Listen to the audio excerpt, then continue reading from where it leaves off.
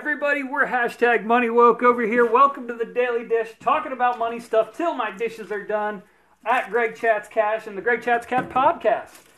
Today we're live streaming on Instagram Live and Twitch Live and recording the podcast. And today we're talking about fruits, but not in the way you think of. This is a great way because if you're like me, budgeting, I like to think about budgeting and do budgeting about as much as most of you probably like to do your dishes. In that, probably not a lot. And today I've actually got a whole bunch of different glasses. So if you're catching this live stream later and it crashes, you can always just reload, tap through. I'm going to use a different letter of the word fruits for a different pair of sunglasses or silly glasses like these today. So what is fruits and what does it have to do with budgeting? Well, I'll tell you what. I have always been someone who really appreciates practicing forced scarcity, trying to make sure that money is well spent and on its way towards my priorities and bills and savings and investing goals before I can just spend it out of my pocket. So if I'm a forced scarcity kind of guy and tracking my spending kind of guy, I don't always like the idea of budgeting. I like budgeting about as much as I like dieting, right? I'd rather make healthy choices rather than spending a lot of time counting my calories. So with budgeting, one of my favorite ways to think about quick back-of-the-envelope budgeting, for those of us who don't like it, is called the fruits method. And each one of those letters stands for something different. So for those of you who are here just like, yeah, Greg, get to the point. Tell me what fruit stands for. I got things to do today. I don't have time to listen to you do the whole dishes and explain one by one and leave me on some kind of cliffhanger and not tell me what fruits means. So I'm going to tell you right off the bat. Fruits stands for a couple different things.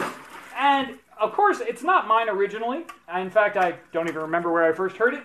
I believe I added the S to the end of it for a couple reasons, but without further ado, fruit stands for, oh, by the way, I have a ton of dishes today. I made an artichoke casserole, or artichoke dip last night. Joy of cooking, it's a great recipe. Really great if you're in a pinch and you got to make something in like 30 minutes and go to like the potluck and stuff like that. Oh, right, fruits. It stands for, the first letter, of course, standing for, what do you suppose the first letter of a budget with the acronym fruits might stand for? Well, it stands for the word food, okay? So basically, what are your food expenses? And then the R, of course, standing for the word rent or mortgage. What are you spending on your housing, right? So the U can stand for utilities. Now, this, of course, is going to be different for all of us, whether we're talking electric, we're talking gas. Some people might lump some things like internet connection into this one, possibly even something like cell phone. But with that said, after utilities, the I is insurance. This is something very, very important to consider because a lot of us have different types of insurances, whether it's car insurance, medical insurance, disability insurance, life insurance, homeowners insurance, renters insurance, and of course, with the T, this is transportation. What kind of transportation are you spending on? And then the S stands for stuff or subscriptions. Now, sometimes you might lump the whole cell phone thing into this one if it's not necessarily the necessity that the utilities you might put it in that category. But other subscriptions in your life, whether it's Netflix, other stuff that pops up. How much do you spend extra rather than just food restaurants, for example? Do you go out, for a night on the town, entertainment, stuff like that? Great to see you on the feed, folks. Thanks for joining us. Once again, budgeting, back-of-the-envelope budget, quick way to think about what is some of your day-to-day, month-to-month expenditures. If you're someone who's just starting to get into this, hey, some folks just mentioning that they canceled some of their subscriptions, and that's a great way to deal with it, is thinking about what subscriptions are we actually using. But when it comes down to that budgeting, if you're not a budgeter by heart, if you're not someone who wants to spend a lot of time, this back-of-the-envelope method can be very good to help get you going. Now, with this said, I have a lot of budgeting friends and buddies who would love to tell you how important it is to move past that and get into the specifics. For example, if you're someone who, I need to figure out how to make every dollar work best for me, there's things like YNAB, which is an app called You Need a Budget. I believe it's a subscription base, but I also hear it's very, very good to use. Or Mint or Personal Capital for kind of tracking and budgeting. But my point being is that if you're someone who's just like, all right, Greg, you got me hooked, I watch you being goofy, and we're going to talk about the different parts of this budget. This may be the budget for you to get started with. The reason it may be the budget for you to get started with is because, like I said, we can start on the back of an envelope. So, we'll start with the letter F. Food. Now, in this category, what you need to do to get this fruits budget going is kind of have really realistic estimates of how much money you're spending on food per month. This includes restaurants, all right? This can include all the money that you're spending on things you eat, even if it's the stuff that you eat that's sitting in the pantry or in the fridge or in the freezer and not going anywhere because it was such a good deal. What is that expenditure like? Figuring out what that is, back of the envelope style. This can take a little bit more honesty than some of us are ready for, especially when we start thinking about what we spend when we go out, even if it's stopping off for things like coffee and stuff like that. So once we move past the food, we really need to come up with a realistic number. And if you're not a budgeter, you know, what they call buff out that number a little bit, build it up, you know, add some cash to it.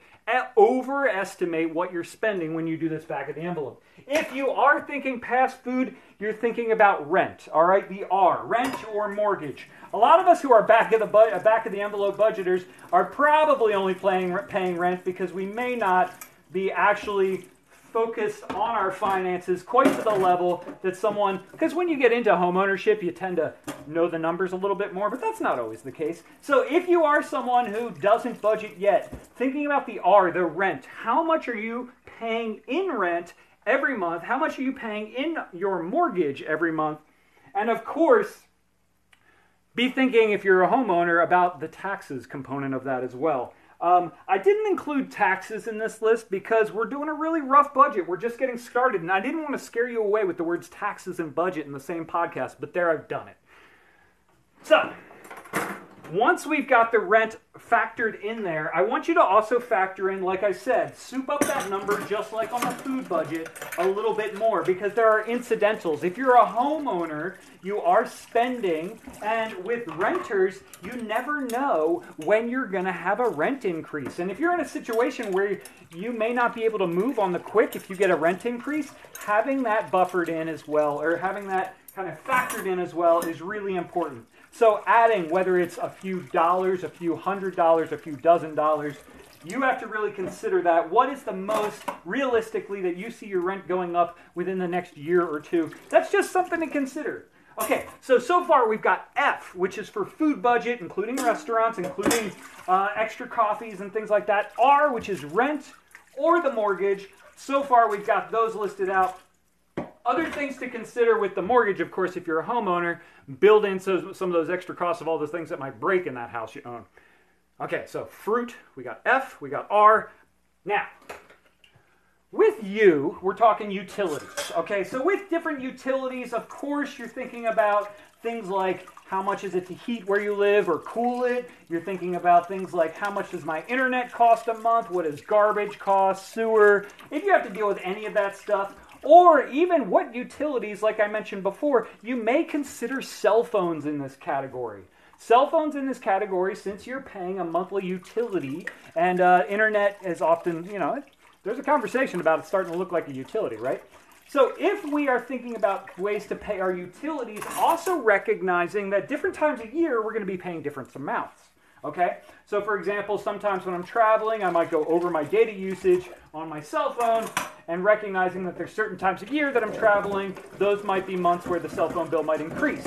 With that in mind, also things like heating and cooling your home, wherever you live, apartment, house, whatever, renter or mortgage, you're still going to have variables there. So with that said, back of the envelope, remember we're trying to buff it out a little bit just to give us a great cushion so that we can focus less on the budget when we're new budgeters. Utilities, think about what are those little list of things. Put them on the back there. That's the U.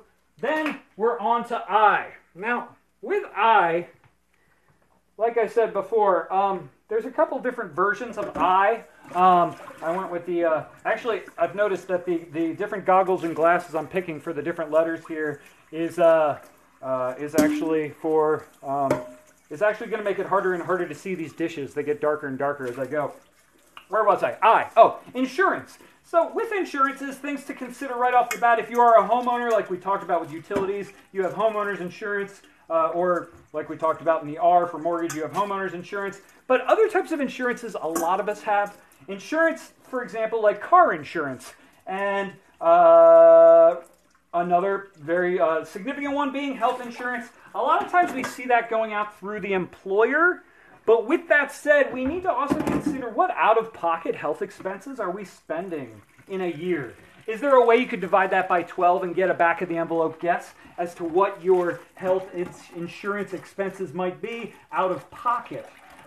Because other ways to think about insurance, of course, you could put the medical issues under stuff, but that's mostly cash stronghold style stuff. So just thinking about other types of insurance, I'm a huge proponent of renter's insurance. Because if you are a renter, it can only cost a few extra bucks and you can tack it onto a lot of your auto policy insurances. And a lot of times they'll give you a bit of a discount and you'll get a good situation, which sometimes your renter insurances are even tied to your auto in that if your car gets broken into and stuff is stolen out of it, you may be reimbursed for that. That's, of course, policy by policy. It changes with all those things. But renter's insurance, disability insurance. If you are a breadwinner, a major earner for your family, then what ways can you think about disability insurance if all of a sudden you couldn't earn anymore? If you are a homeowner, of course, and have a family, life insurance is definitely one of those things that people talk about. So these are all some quick insurance ideas just to think about along the way. I'm sure there's some I'm missing as well. Let's see. Travel insurance. Sometimes people get that if you're a traveler. I typically gamble away from that, but that's just something that there's a lot of people. Travel insurance is one of those ones where I've kicked myself more than once for not having. So we've talked about the fruits budget. We've talked about right off the bat being food, rent or mortgage being R, utilities, monthly bills being U, I being insurances, T, transportation. Where are we? Transportation. So if we're talking transportation, we're not just talking about the car you bought. We're talking about how much it costs you per month when you bought it, how much it's going to cost you in repairs, how much you have stashed away for when your fuel pump goes and your spark plugs need replacing, and it costs you like $1,500 in one summer. Real talk. And then that's your better car of the two cars you drive. Transportation can be very expensive. So I guess I bring up this point being, don't just think about what your month-to-month is. Have the incidentals, just like we talked about in the other ones, have some extra incidentals in there. Thank you all for joining me. I really appreciate it. We're on the letter T for transportation because it's not just about having a car and car insurance and paying the bills on the car, but it's also about how we get around. For example, a lot of folks travel. People who travel and are paying for things like airline tickets. How are you figuring out how much do you spend a year on airline tickets? And can you divide that by 12?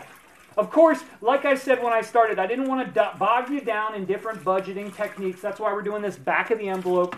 But this is going to help us figure out what we spend month to month and year to year. And so finally, with transportation, we're even talking about bus tickets and stuff like that. Any way that you get from here to there, let's put it down. And add a little bit extra just so, you don't have to focus on the budget as much. Finally, stuff.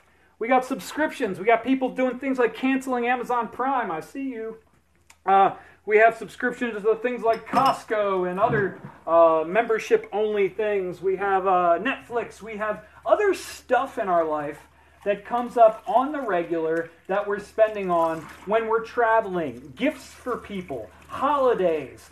These are things to factor in and divide by 12. This is going to give your whole idea of what kind of month-to-month money you need to be earning to cover costs and expenses. How much do you need to earn on a monthly to cover all the fruits in your budget? So thanks for joining me on the Daily Dish. I really appreciate it. Those of you joining, I really appreciate it on the live streams over on Twitch, Instagram, catching it on Facebook, I believe, later. And those of you catching the Greg Chats Cash podcast, thanks for joining me.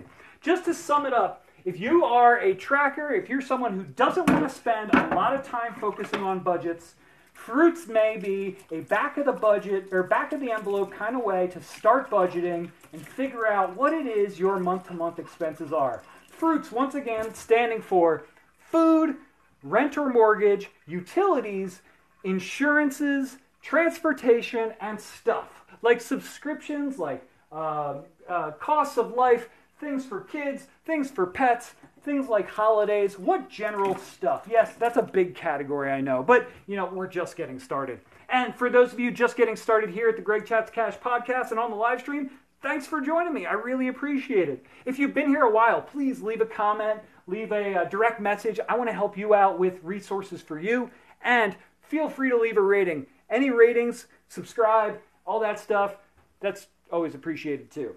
Today's episode was sponsored by your time and attention. Your time is more valuable than money. Thank you for spending it here. I appreciate it. Have a good one.